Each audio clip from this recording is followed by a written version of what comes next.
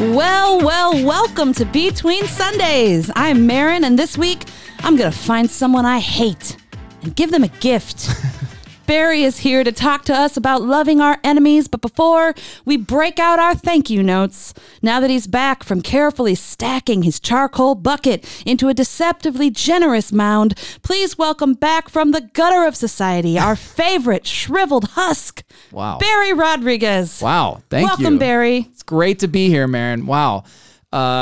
We are having some fun technical difficulties. I'm in the driver's seat again, friends of the pod. I've only done this once before in my life, and You're doing great. Goodness, you're doing incredible. You're already doing such a great job. I've been on this podcast for 5 years, and this is the most nervous I will ever be. Settle down.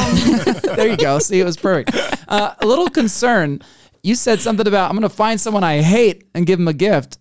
Barry's here, and so made me kind of concerned, Maron. How dare you?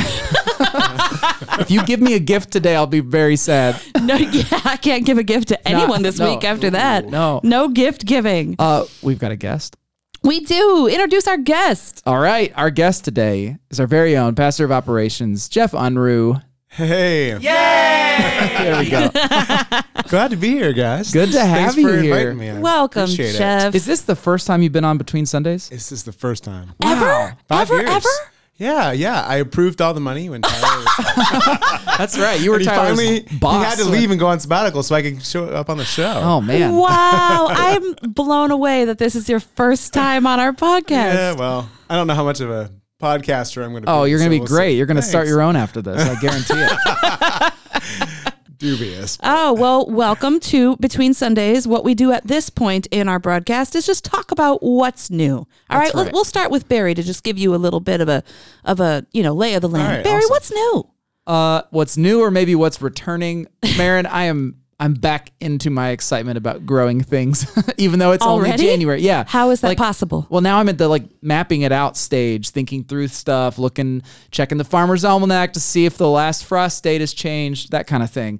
And so I'm going to be better this year than I was last year at seed starting. And guys, I'm going to start growing mushrooms, What kinds? shiitake and oyster mushrooms. Yes, sir. Now we're legal talking. The legal kind. Yeah. Not Family psychedelic. Show. Yeah. Family show. So that's the thing I'm excited about now. I've started kind of mapping it out, and apparently mushrooms are not that hard to grow. You just need to get a nice shady spot that still gets rained on.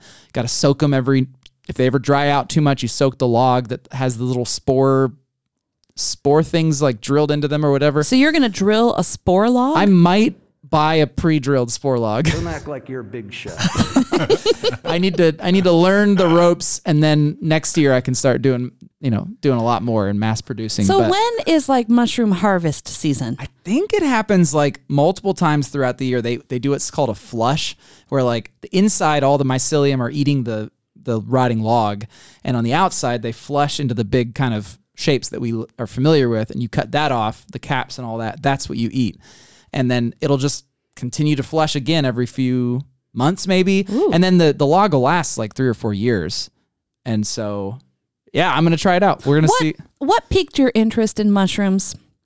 I'm asking because there's a TikToker who all she does is harvest crazy, I would awesome never mushrooms. harvest wild mushrooms. I'm too terrified of dying. But I think, I like mushrooms. They're Right, good. to eat. When I went to that place where I first bought my permaculture, my first few fruit trees and things like that, they had mushroom logs for sale there, and I was very intrigued, but I was like, that's too much for me to get into right now.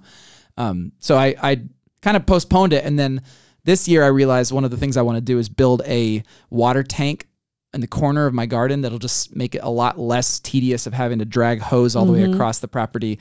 And I realized, that'll be a nice, perfectly shady spot. I could have a mushroom log right behind there, and then one thing led to another. Look, I'm a 7. Yeah, you are. As we've talked about before on the Enneagram, and that means that I something new. attract hobbies We can do this.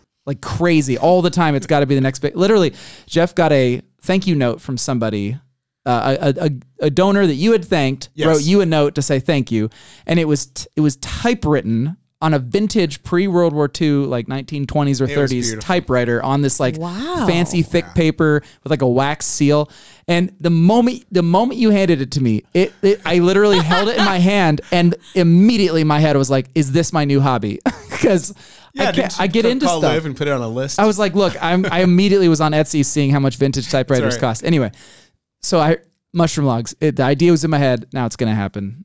And then we're gonna have tasty mushrooms, Yeah. hopefully someday. So I feel like I've never intentionally grown mushrooms, but they grow in my yard a couple times a year. Right. Yeah. But I don't think those are the So, kind. and I don't don't think know you'd eat much those, about yeah. mushrooms at all, but I read some article about, I think, morels. Are they an Indiana mushroom? Yeah, I think that sounds familiar. And yeah. so then I just kind of got obsessed. Like I was looking for a morel under every bush in every yard. A few times last year I pulled my car over thinking that I saw one. I really, really want to find morel mushrooms, but I'm not sure how. Somehow in my head I think because I live in Indiana, right. I'm just gonna happen across one.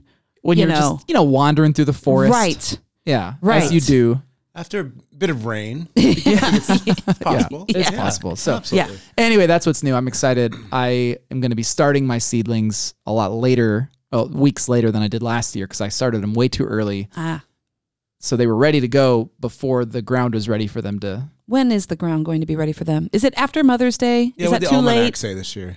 What's that? What did the almanac say this year? Well, April 23rd, I want to say, is the last frost date, which means it's the date where there's a less than 30% chance of frost. And so at that point, you're mostly safe, depending on some of them say plant them 2 weeks after your last frost date. Some of them say you can plant 2 weeks before your last frost date. So I have it all mapped out. I'm Mapped very nerdy. out. So That's anyway, incredible. it's fun times. I'm excited. I'm going to grow Nice. some stuff. And this year, Liv and I are like, no holds barred. We're just going to grow vast quantities of whatever we want. We might even convert some of our big field into like a pumpkin patch just because we've got pigs that'll eat all this Yes, stuff. yeah, and that's so right. how fun is it to be able to give them wonderful food? So that's what's new with me. What's new with you?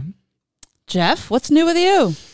What's new? Well, This can be the most difficult part of the broadcast if you're anything like I me. mean, the first thing I thought of was that we bought a house last Hey. week. Yeah, which last week. Last week, yeah, all the paperwork came through. We've been looking at making a move up closer here, and we had decided because it's such a seller's market still, and looks like it's going to be that way for the near future.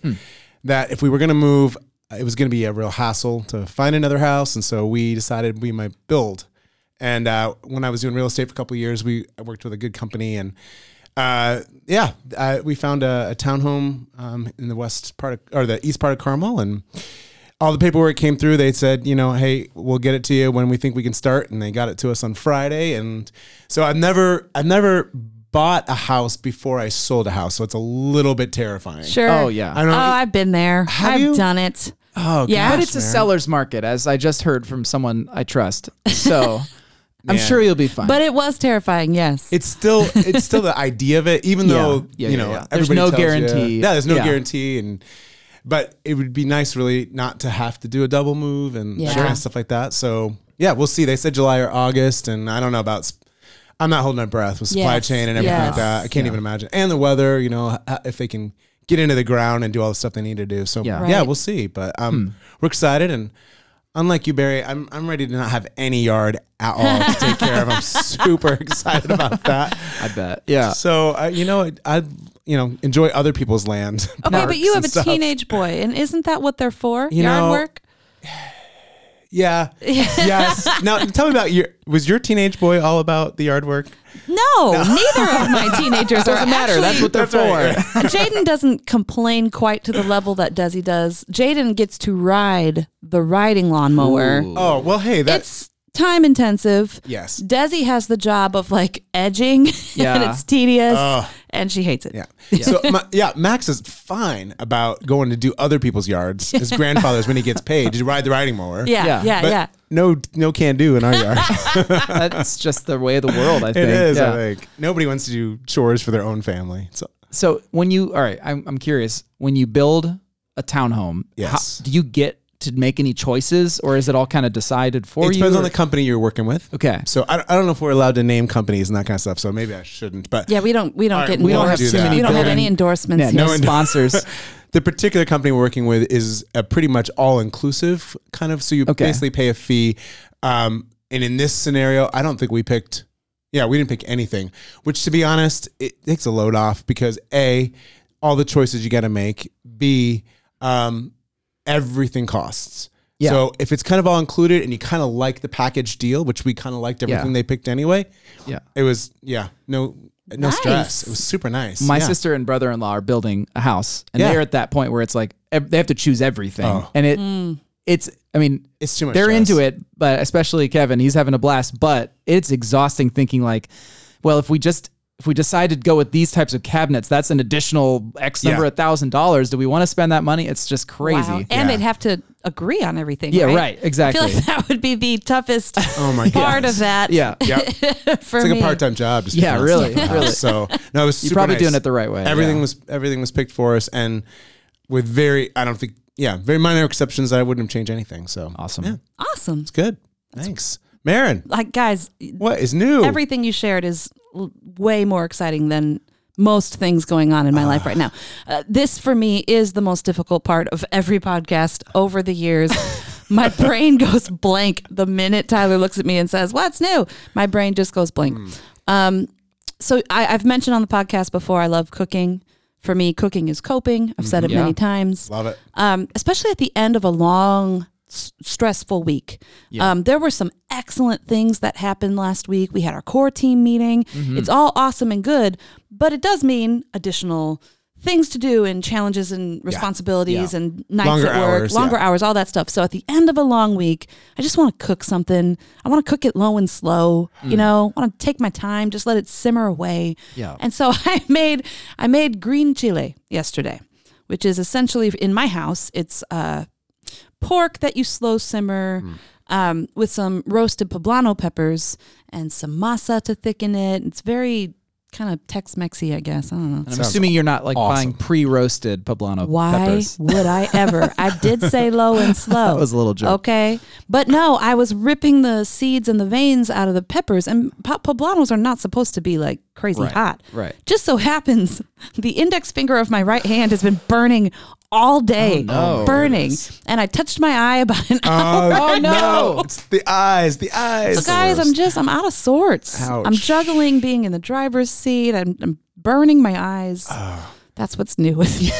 So how did it turn out? Were you pleased? I mean, I'm sure this is something you made before, but Oh, I make this all the time. Yeah. All the time. It's like that cold weather, hearty, we'll be eating Comfort it all week. Yeah. Yeah. I cooked Yeah. a giant vat of it. But it gave me the stress release I needed, but now I'm paying the price in other ways. But that's it. That's new with me. cool. Maybe I will give a batch of green chile to my enemy. Oh, Good transition. oh, yeah. That Nice. was I like that it. was good. I like yeah. it. Yeah, I said I'd give him a Yes. gift, didn't I? Barry, you gave the message this weekend. sure did. Tell us your big idea. Okay. Yeah. So we're still in the series.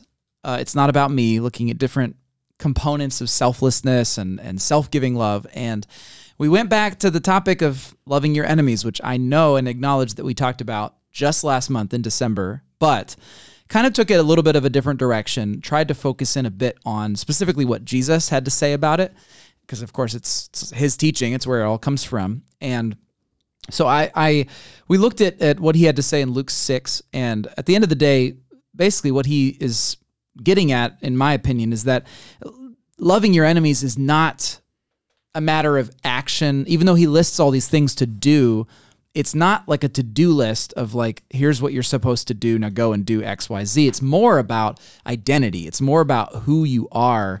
And in what Jesus is teaching, it's about being a child of God, because God is compassionate. God loves his enemies. God cares for those who don't care for him back. And so we need to be, if God loves his enemies, so do his children.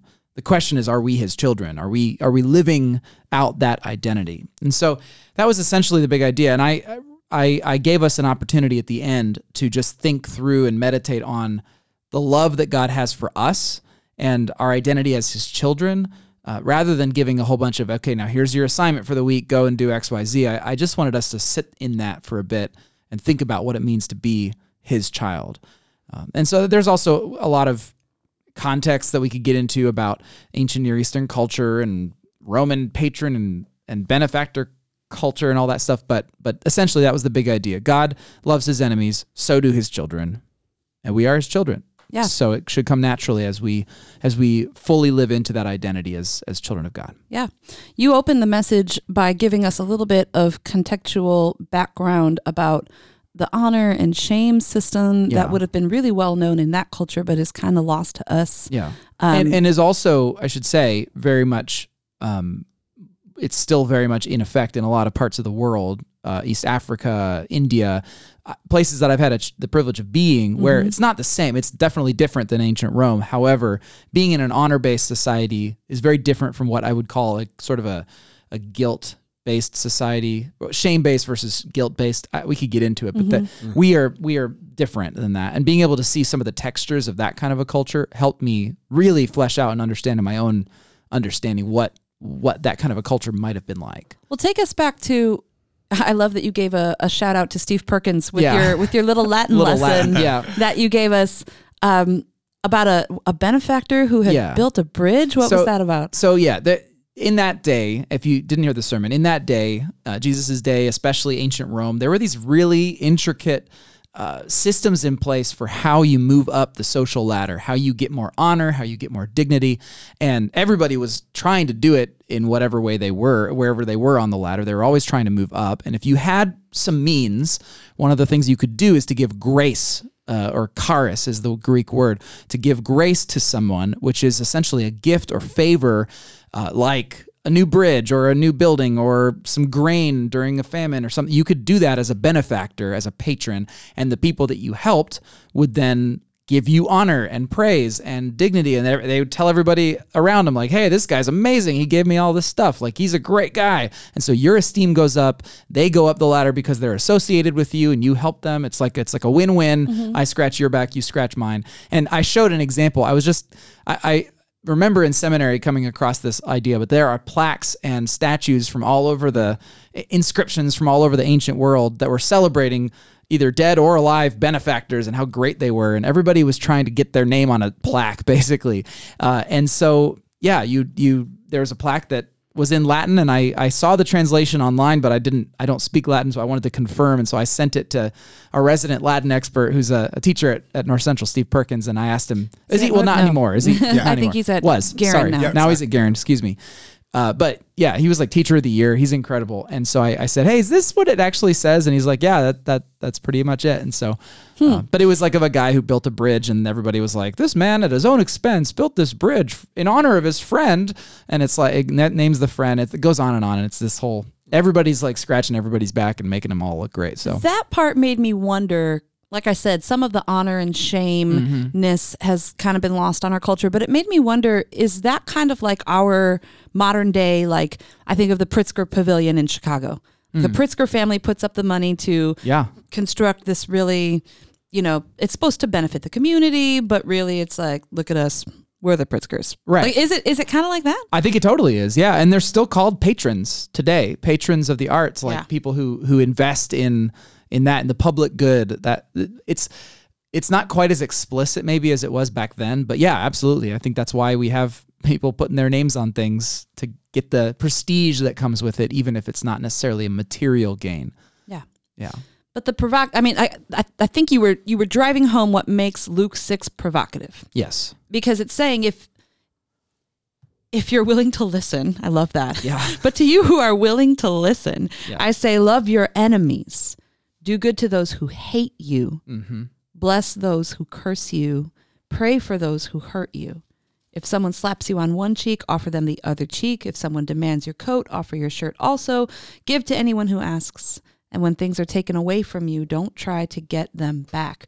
Do to others as you would like them to do to you. And we all know that one, the golden rule, right? Do unto others as you would have them do unto you, if you're New King James like me. And if I was Tyler, I would find that soundbite, but I'm not. I think it's right here. No, but exactly that we are to do good Yeah. and to bless, to give grace to those who really have nothing to offer us Right. themselves Right. in return. That's not where our reward is. Right.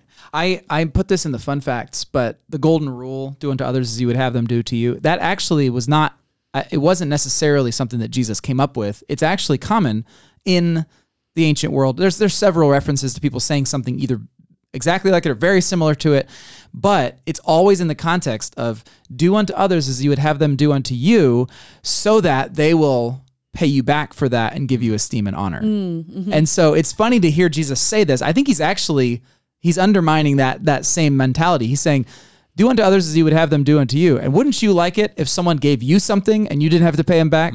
So he's basically like taking it to the next level and saying, what you'd really like is that. So do that to them. And the people he's saying that he's talking about are your enemies, the people who aren't going to build a statue of you, who aren't going to put your name on a plaque.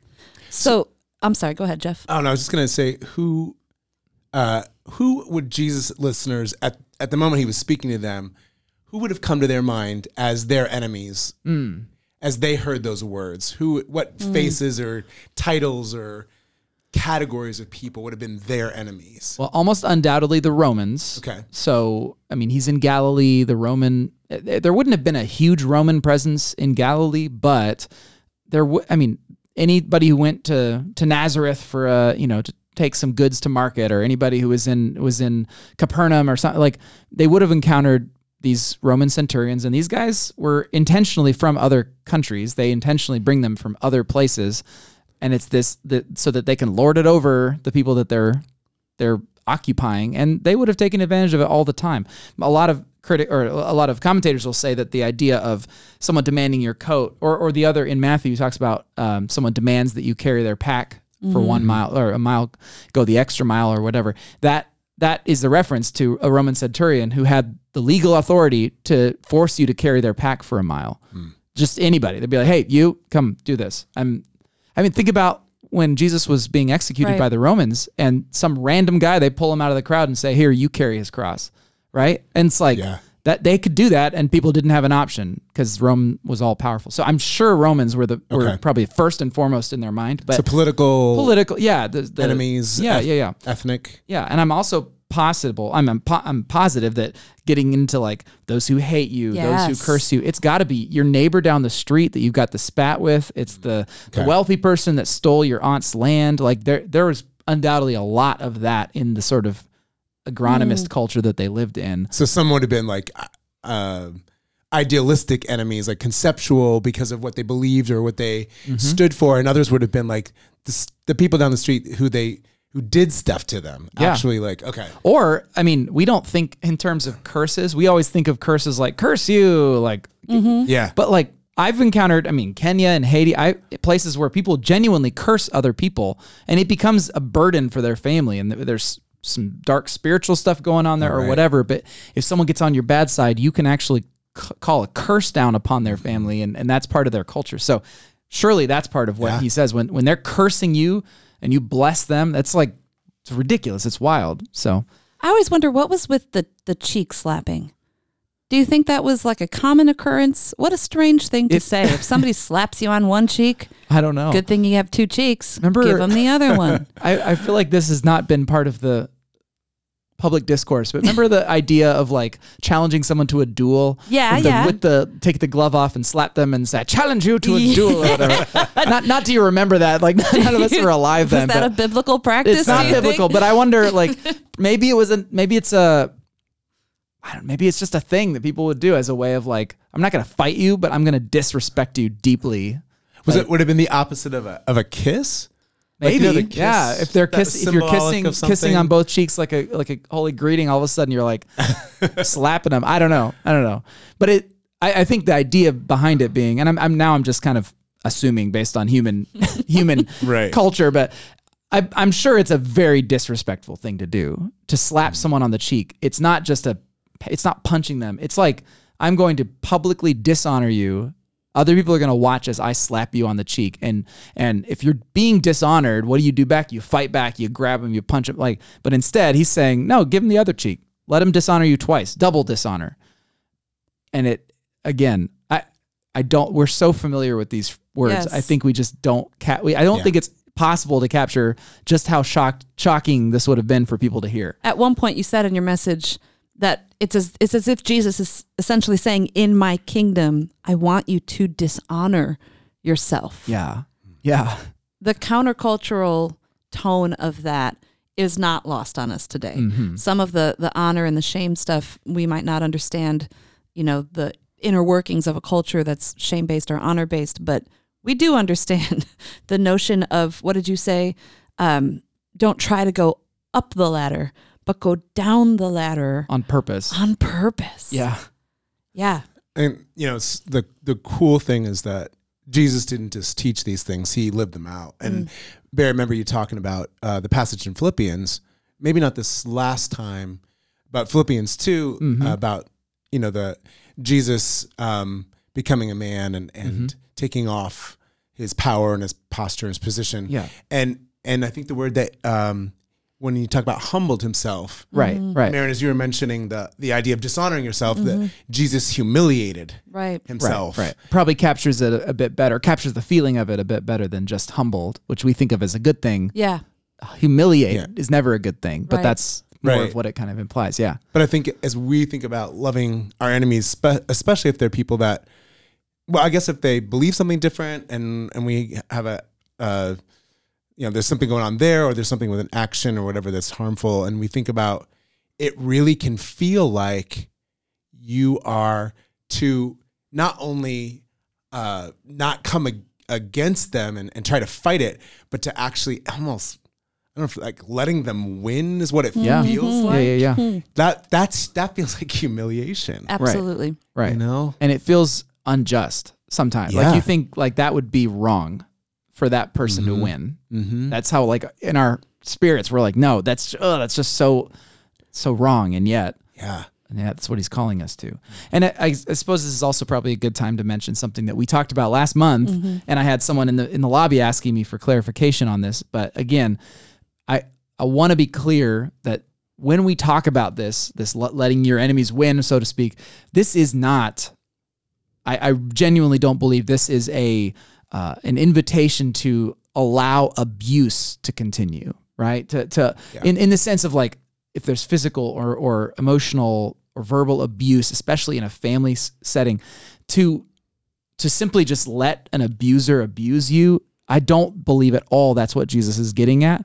I think like I said then, the most loving thing you might do in a setting like that is to actually remove the opportunity for that abuser to abuse you by leaving that situation. That may be how you love your enemy, rather than letting them continue to abuse you. So I don't want to make it sound like the best thing for everyone to do in a deeply dangerous or hurtful setting is to just keep allowing yourself to be trampled over by someone abusing you. But nevertheless, that makes sense. When it comes to bigger concepts of enemies and public shame and dishonor, that's something we have to wrestle with. Yeah, and I remember that when you said that, because that really set me free from some things that I've been dealing with in my own family. I haven't really talked about it on the podcast or anything, but there was a situation where there is somebody who is toxic and harmful and manipulative, and I had to remove myself from the line of destruction, the path of destruction. Yeah.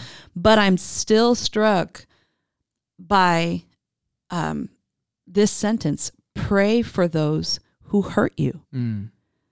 I think, to be very personal, I have recoiled from the pain. Yeah. But there is perhaps a better step that I could take even in my pain. Have I prayed for those who have hurt me?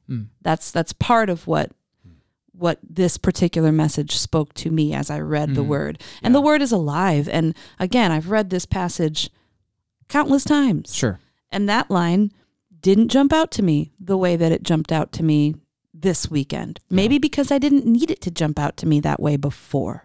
But the word is alive, and it's speaking to real-time situations in my real life. It's so simple.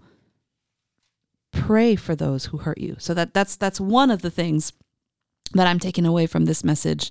as I sit here and I think about it, the other thing, we talked about the command to love our enemies and to humble ourselves essentially means give to people who can't necessarily pay you back. It even says to lend to others. Yeah, that's it. Lend to others without expecting anything in return. Even sinners lend to other sinners for a full return. Yeah. But we're not to be like that. Lend to those without expecting anything in return, because our reward comes from somewhere else. Our reward doesn't come from people.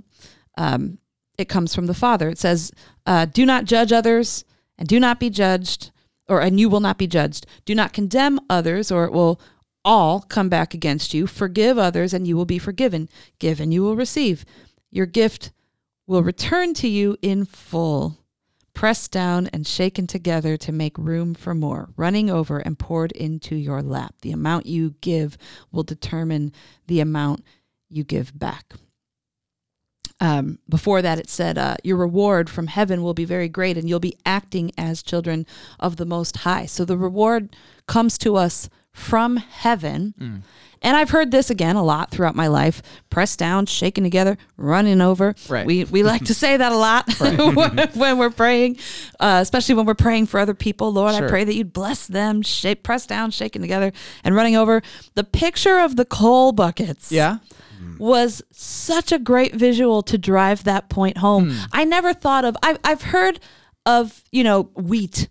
Yeah. If you want to get the most product, the most bang for your buck, Right. I've heard of shaking the buckets so the dust settles to the bottom and pressing it in so you can pack more in there. Yeah. And I've heard it described for what it is. Yeah. I have not heard it described for what it is not.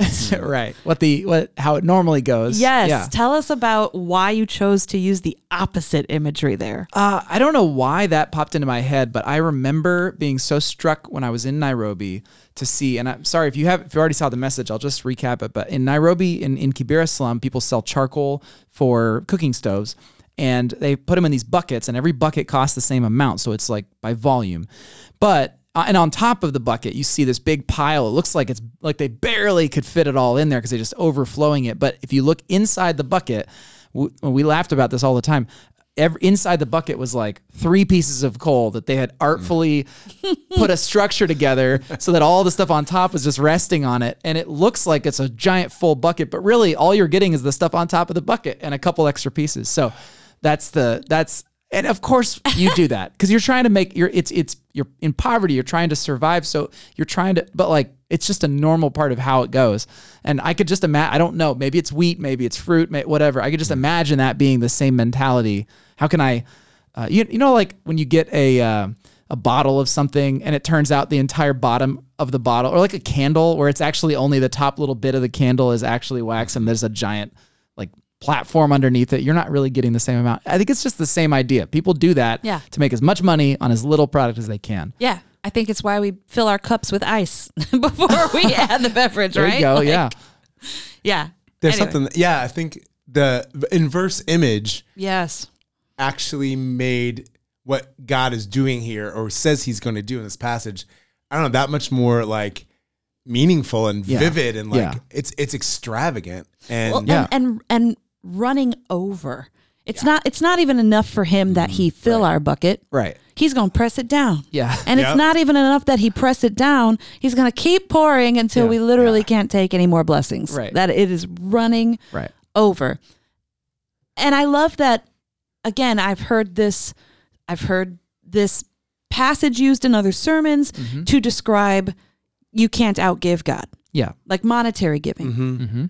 But what you're describing here is self-giving love. As you love your enemies in the economy of Christ, he repays you for the hard work of loving your enemies by blessing you over the pressed top. down over the top. Yeah. And I only briefly went there. I'm curious to know what you guys think about this.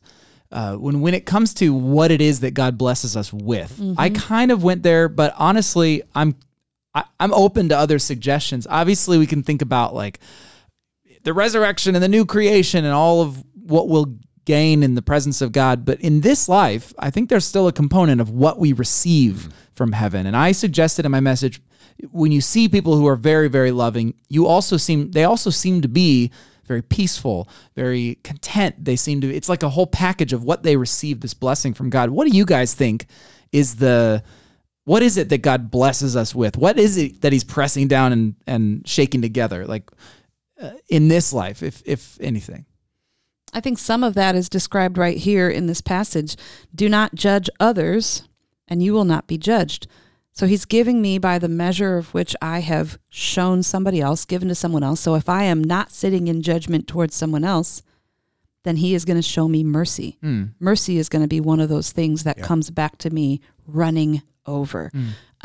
Forgive others, and you will be forgiven. It's very transactional in this passage. Yeah. And so I wonder if forgiveness, as I am giving it to others, is one of those things that's going to come back to me in abundance, pressed down, shaken together.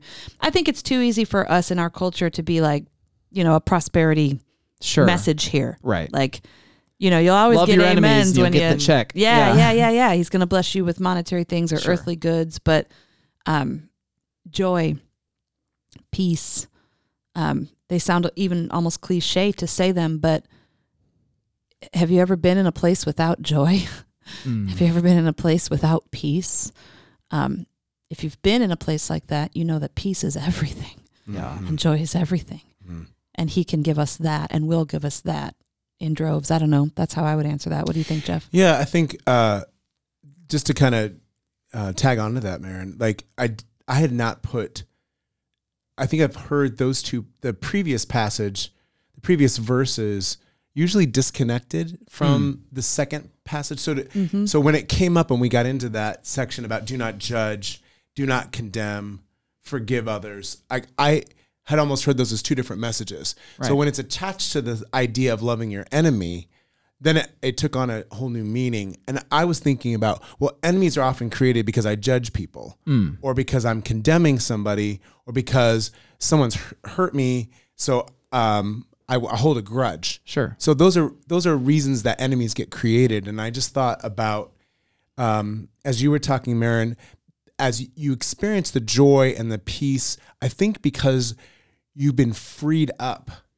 there's a lot of energy that goes into judging and condemning and holding grudges. Like it just, it takes a lot out of you to hold on to those things.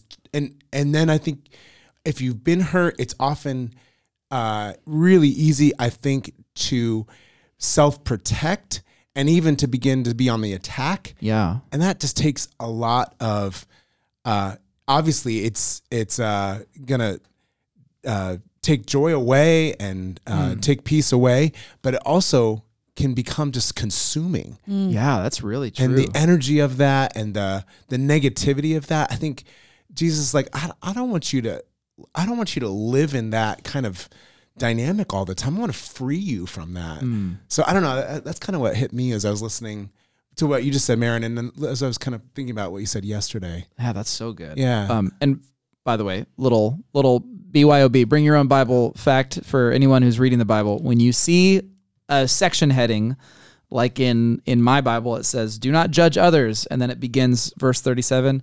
Those don't exist in the original text. They were not there. Everything was a giant block of text. They didn't even have verses. We added those all later.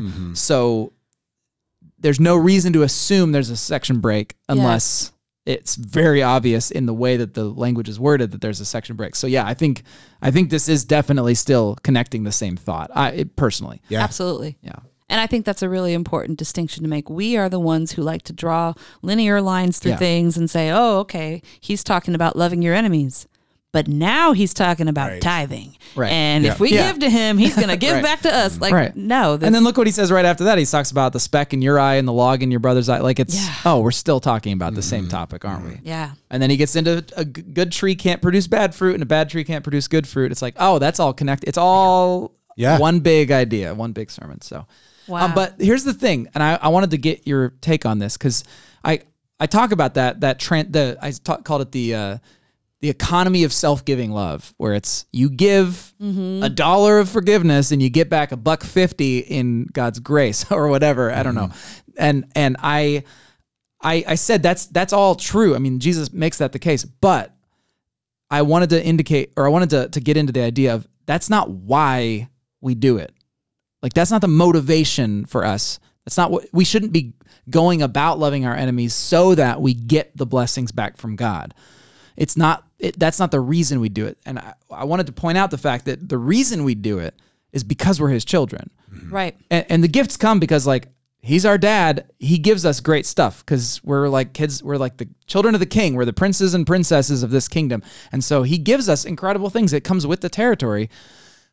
That's how it works. But we don't. We love our enemies. We lend without expecting a return because that's what our dad does. That's what our father does, and it's what this family does. It's who we are. And I don't know if you guys had anything. I mentioned there are some things that certain families do. Like this is just how our family is. In my family, it was all writing thank you notes, and Mom was there at 11, and we were laughing about that. So, do you guys have something where like your family, like this is just how our family is? Something we do? Oh, I'm sure we have a lot of those things. My family has been musical for generations, and I think that's hugely it's a hallmark of my family. Yeah. My grandparents, my parents, now me, my kids, they're both super musical. Like, I don't think there's any getting away from that. Right. We are a musical family. We are a musical family, passionate about music. Totally. I think probably not that I ever heard this word growing up, but I feel like it's a word I've grasped onto, and I talk about it with our family now, with my wife and with Max, and he's so tired of it, but it's the word grit. Ooh, Gritty. Get on that riding lawnmower. Yes, we gotta build up some grit here. Yeah. So I don't know. Yeah, that's not definitely a reward of any kind. Yeah. But, Yeah. Wow. Yeah. So the scripture that points to what you're talking about, Barry, it does sound transactional. If you don't judge others, then you won't be judged. It's like a this then that, trading one for the other. But in Luke 6, it said, love your enemies, do good to them, lend to them without expecting to be repaid. Then your reward in heaven will be very great, and you will be acting as children of the Most High, acting like our Father. You will be acting as children of the Most High, for He is kind to those who are unthankful and wicked. You must be compassionate just as your Father is compassionate. And that's what you were saying. What if this was a matter of identity more than a transactional to-do list? Right. And I think that was a big shift for many people. So somebody was talking to me in the green room who had sat through the 9:15 service, and that was the point that person made. Like, wow, Barry really took a different take on this, because we try to kind of summon the strength and the energy to this week. Yeah. I'm gonna be patient. This week I'm gonna give a gift to someone I hate. This week I'm gonna, we do treat it as a to-do list. But you told us this week to kind of throw the to-do list out the window and try to think of this more as a matter of our identity. Right. Just this is who we are if we're in this family. Right. In the family of What's God. your to-be list? Whoa. I don't think that's actually going to stick. That's not good. To-be list. No, but I think the idea of, and we took some time to do this at the end of the message, which I think was fantastic. The only way to do that is to receive from the one who is. Right. So to allow God to love us and to be reminded of how loved we are. When Jesus talks, there's another, I can't even remember the context of the story, but when he talks about he who is forgiven much loves much, and to be to understand, because it's easy for us to, I think we forget really easily how much on a regular basis we need forgiveness, that God forgives us, to receive that love from him. It's like that's what changes us and allows us to be, and then hopefully the doing comes from the being, not the other way around. Absolutely. Flows out of who we are rather than it's something that we work so hard to accomplish. Absolutely. You said, having received love, you'll be transformed into a person who loves. Technically, Dallas Willard said that. That was Dallas Willard. Thanks, Dallas. Yeah. And this is honestly this was his big thing towards the end of his life. All of the writing that I've read of his, all of his teaching, it's focused on us being transformed to be like Christ-like in all aspects of who we are, because when that happens, then the doing flows. The doing happens, like all this stuff naturally happens when we are the kinds of people who love, the kinds of people who are concerned more about others than ourselves, the kinds of people who set ourselves aside. When that becomes who we are because of who he is, then all the other stuff just happens because it's natural to us. Yeah. Be transformed. Yeah. Do not be conformed to the world, but be transformed. I wonder how many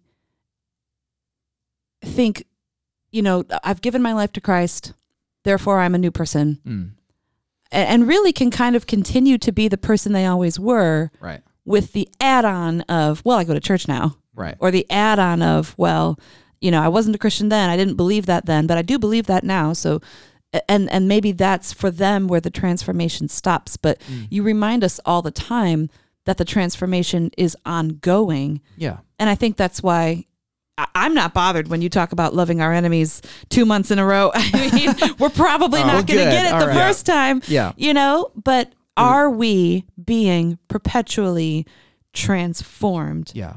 to act like our Father because of who our Father is? Do we even get that that's what we're supposed to be doing as Christians? Right. Are we actively pursuing transformation?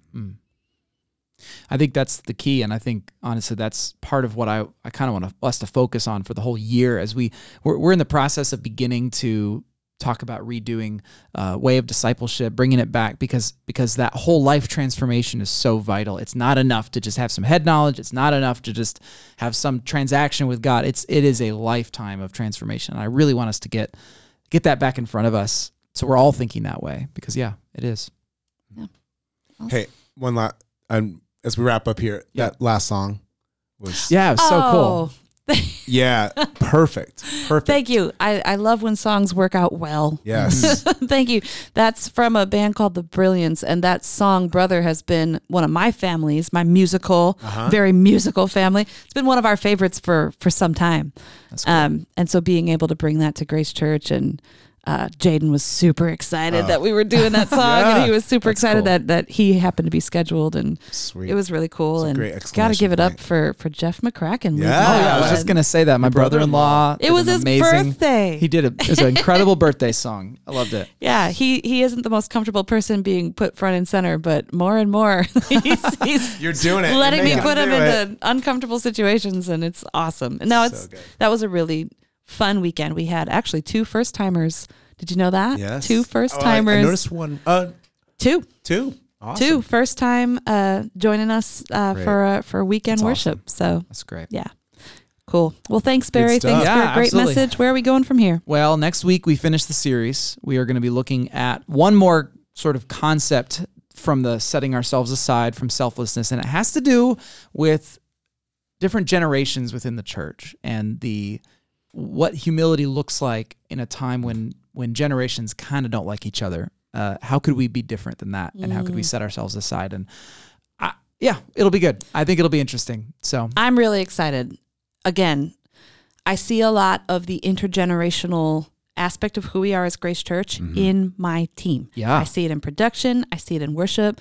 The 2 first-timers we had this past weekend, I hope they don't mind me saying this, but one is in high school and one is a grandma. And if that is not the most intergenerational thing, Love it's it. amazing. I mean, awesome. that a high schooler and a grandma would both come to me and want to be part of this team. So Yeah. we need messages like that. What is it going to take for us to be sustainable and to maintain this healthy intergenerational connection that we have? That's right.